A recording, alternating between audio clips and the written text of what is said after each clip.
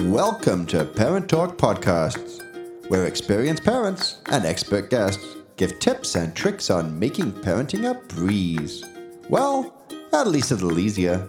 Now here is your host, Genevieve Kyle, and co-host, Heather Fox.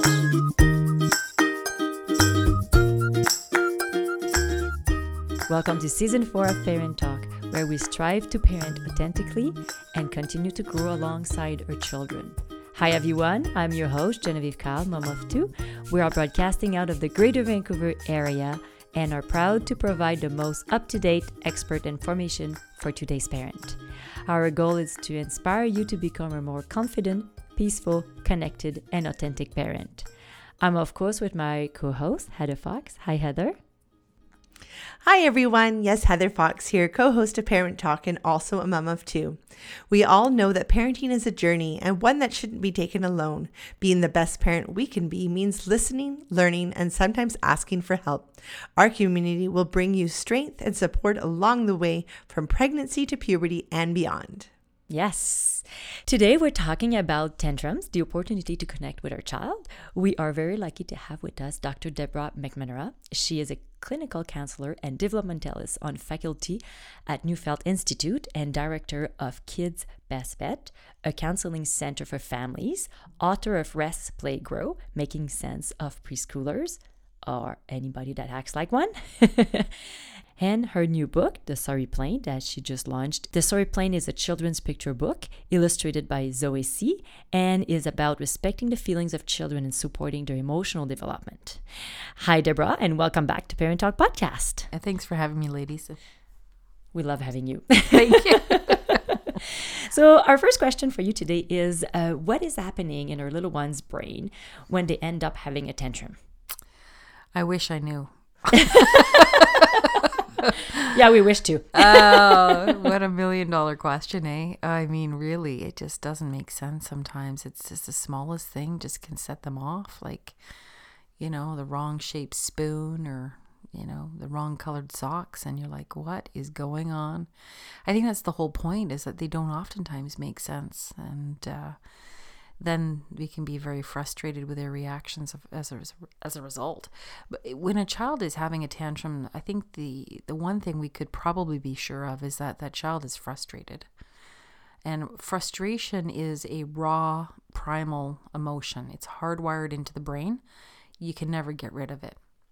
So the question is what's the purpose of frustration? If frustration is the root emotion that gives rise to tantrums, to yelling, to any kinds of hostility that you might see in a child, words, verbal, they could be verbal as physical.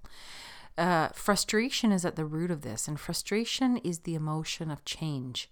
You want something to change or you want it to stop. And so a child has encountered something that is futile. They want it to stop or they want it to change. It's not going their way. They're frustrated.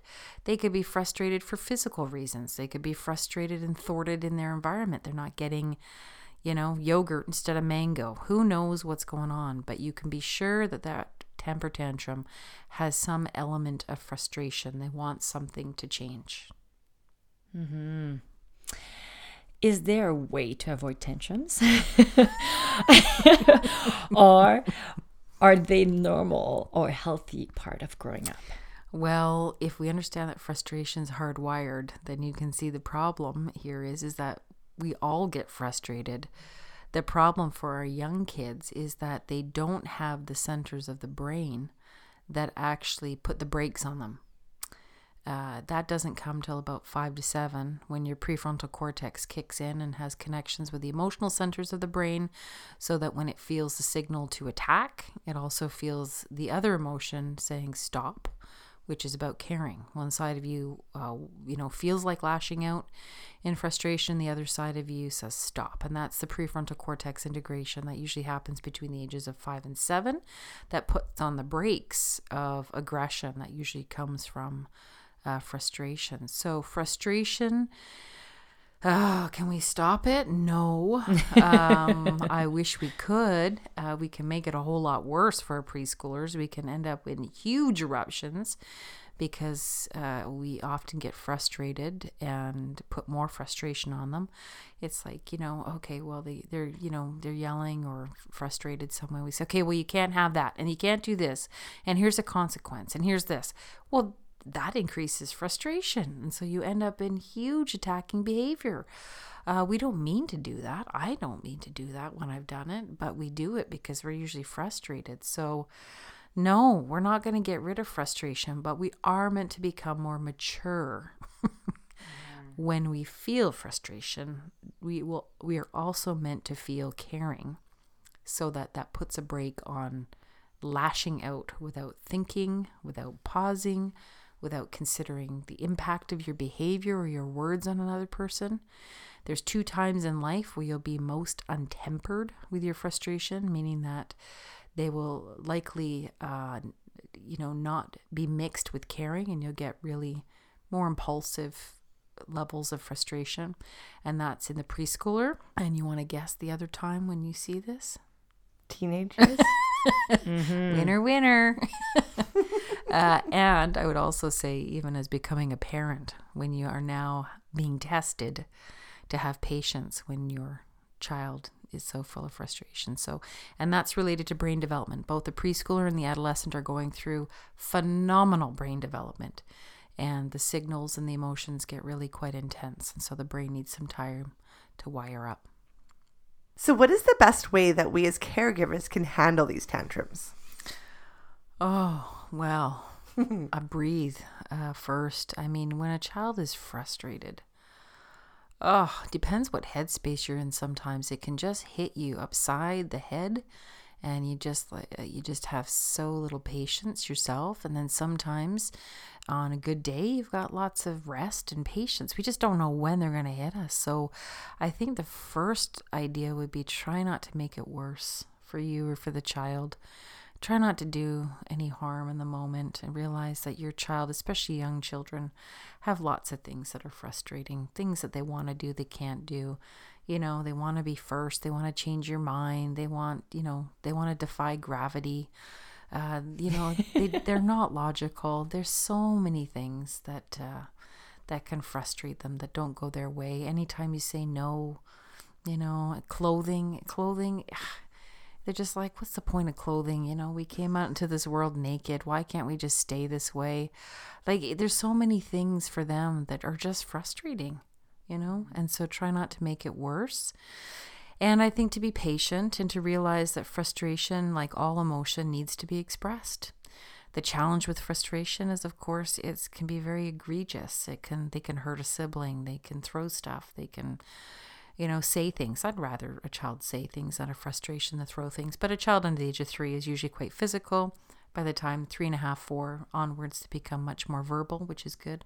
I hate you, poo-poo face mummy. You're not my favorite person. You're not coming to my birthday party. And you're like, okay, I can handle this. A train to the head, that's a little bit more challenging. So remember, there is development that will happen here.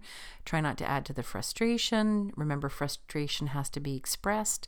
Encourage words is the answer to frustration. You're really frustrated. You don't want to put away your toys. You don't want to get dressed. You don't want to go to bed. I see that. And if they need to have tears, just let them have their tears around frustration. Put a little sadness in your voice. It's hard when you don't get what you want. I know.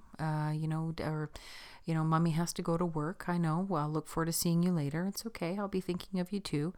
And it's okay to melt that frustration. If they can't change something, that frustration has to change them. And that's a pathway of tears. So sometimes someone's going to have to help them on that pathway of tears. Sometimes the frustration is going to come out in some attacking behavior. If you can move it in ways that are not going to obviously injure the child or other children, or put your body in harm's way, although how much harm a 3-year-old can do, you can be thoughtful about that, where you put your body, and just try to ride through the storm, ride through what needs to come through, and turn it into sadness, and be patient. It does take a lot of emotional energy from us. But I think where we get into trouble is when we put a lot of our emotion onto our preschooler. So remember, nature's got an answer here. 5 to 7, the child will be much more tempered, but You've got to ride the storm a little bit. But what do we do if actually it is dangerous to keep the two child in the same room or yourself? Mm-hmm. I have a friend of mine who was just talking about this. Well, I mean, you just take the lead however you need. Take the lead. Like, move one child. I would pick up my youngest child when my eldest was having a temper tantrum, because she would go right for her, and so she wasn't safe. So that was always my first, protocol in my head, was pick up the youngest and protect her. Take away anything that could be used to hurt somebody, because she was a thrower. So I knew the objects would get thrown. So I would take anything that, like the glasses off her face or whatever it was, because she'd throw those and break those and hurt herself or someone else when she was really stirred up. And I would just say, I'll hold on to these for you. I know you're upset, and you just don't make it worse. Protect what you can, move it along. Try not to control an out of control child. I think that's what we do a lot of the times. We try to, you can't do that. You got to stop saying that. You got to stop hitting. They know all this, but you're trying to control an out of control child. It's much better to take control of the circumstances you can. Move the child you can. Move the objects you can. As soon as you let the frustration dissipate itself out and be expressed for any length of time, tears and, yelling and stomps and stuff, you can have that going on for 10 minutes, 15 minutes, half an hour. If you're not aggravating it more, a child should hopefully get to their tears sooner than later about what they can't have. The other thing I want to say is that sometimes we don't know why our children are frustrated. We don't have a clue. And sometimes their reactions are completely disproportionate to whatever just happened. Someone said no to a train, or they can't find the train they want. And, it's 4:00 at night. You've picked them up from daycare. They can't find the train they want, or the smallest thing doesn't go their way. And they unleash a fury of frustration. You're like, what is going on? What we don't realize is that frustration can be displaced from the day that they've just had. Like, being away from their attachments is one of the most frustrating things for a young child. They're not going to let that go in a daycare. Oftentimes they're far too alarmed, or it isn't the place where that frustration would come out. It might come out a little bit, but nothing like when their caretaker returns. And so you return home, you pick up the child, and then the smallest thing doesn't work, and boom, out comes all of the frustration, as if vomiting all over the place, because again, you're in a context where frustration is meant to be taken care of. You're with your caretaker. So emotion doesn't always come out where it's stirred up, and we don't know the sources of frustration, but it needs to be expressed. It may need to soften into tears. We will be tested to be patient. But the focus shouldn't be on the behavior, but on the emotion of frustration. Mm-hmm. So what do we do to avoid being triggered by our little one's tantrums? You're asking me as if I have an answer, like, for myself. I have not yet been found that. I'm always... I can't... There's some moments where I can say I haven't been frustrated when they're frustrated, but I got teenagers now too, right? So... I mean, their frustration is a whole other level sometimes. I gotta say, when I'm tired, yeah. Oh, yeah. I'm definitely more triggered. Well, we know we don't have any glucose in the prefrontal cortex that tempers our big feelings. Yeah, so that's exactly it. Or you're sick, or if you've had any alcohol, that's not good. That anesthetizes the prefrontal cortex. So, and also if you're multitasking and you've got other responsibilities, I mean, we've got, those things are just frustrating all on their own. So how do we not be triggered? I think if you think that you're not going to get triggered by your children, you're going to set yourself up over and over again to be sorely disappointed and very frustrated with yourself. And you're going to think that you're a very bad parent because you got upset because your child was having some strong emotion. It's okay to be upset. It's okay to be frustrated. It's okay to just be so, moments where you want to throw in the towel. Like, not saying that's happened to anybody here. We might be 3 for 3. All I'm saying is that's okay, in the sense that our emotions get big too. What we should strive for is not to let our big feelings come tumbling out onto our children who have to bear the responsibility for them. It's not their job to fix our emotions. It's our job to find more caring. It's our job to look at our child and say, it's not their job to carry this. Oh my gosh. How am I going to carry this frustration they have? What do I do in this moment to take care of my child's big emotions? What do I need to do for that child? And the more you focus on your child, the more you'll dig deeper, because you care about your child to dig deeper. But don't think you'll ever stop being triggered.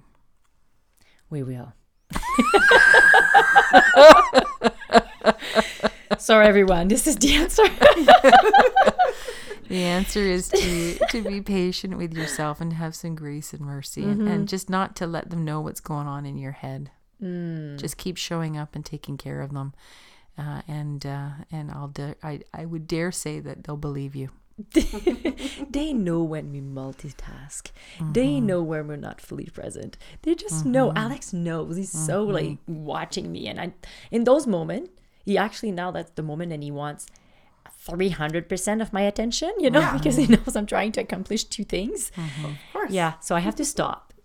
And sometimes it's okay for us to say no. I can't give you my full attention now. I'd like to.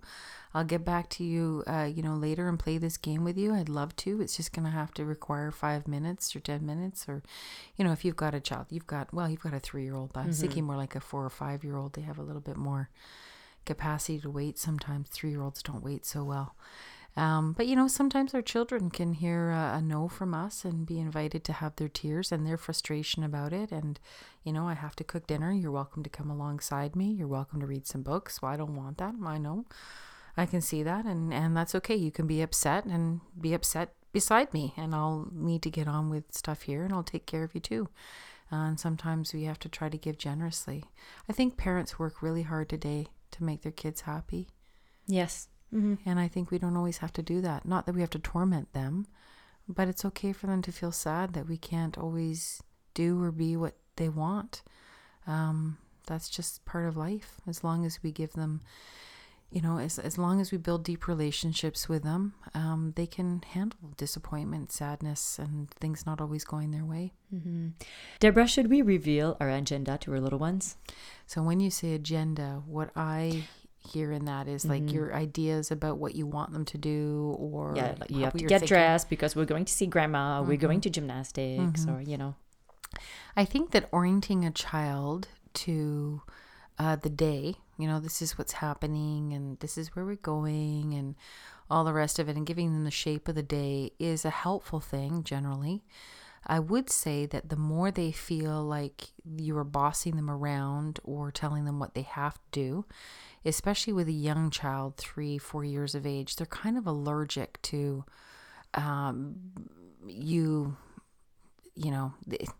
they're allergic to being told what to do so directly. They like hearing and being oriented to the structure and routine and stuff, but there's a way that we can say things like, you're going to need to get your shoes on now because we're in a hurry and we got to go. As soon as they know you're in a hurry, as soon as as soon as your agenda is stronger than theirs. This is chapter 9 in Rest, Play, Grow. It's on counter will, resistance and opposition. And 3 and 4-year-olds, actually even as young as 2.5, as soon as you start revealing your agenda, this is what I need you to do. Here's a sticker. This will be the reward. Way to go. Good boy. Good girl. Then you're like, they know exactly what you want, and they can feel very coerced. And when a 3-4-year-old feels coerced, they're going to back up, because that's the age when having a sense of agency, having your own mind, being your own person really is one of the strongest times. Besides, again, it comes back in adolescence. So they don't, when they feel your agenda is bigger than their desire, they're going to back up and dig in. The more they have to go to school, the more they don't want to. The more they have to eat their broccoli, the more they don't want to. It never occurred to me, when I was little, it never occurred to me that I had to eat broccoli. And then I remember watching one children's show where they were praising a child for eating broccoli, and I'm like, what's up with the broccoli?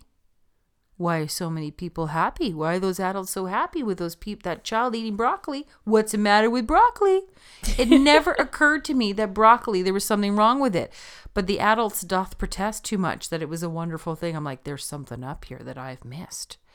And we don't realize from a child's perspective how we give our agenda away so easily. There's a difference between telling them, the shape of the day, what's coming up, versus they can see it in your eyes. Okay, we're going to get dressed now. In the back of your head, like, please don't fight me on getting dressed. And like, you're dead. You're dead in the water with a 3-year-old. They see you coming. They're locking down. Hudson loves getting dressed, right, Heather?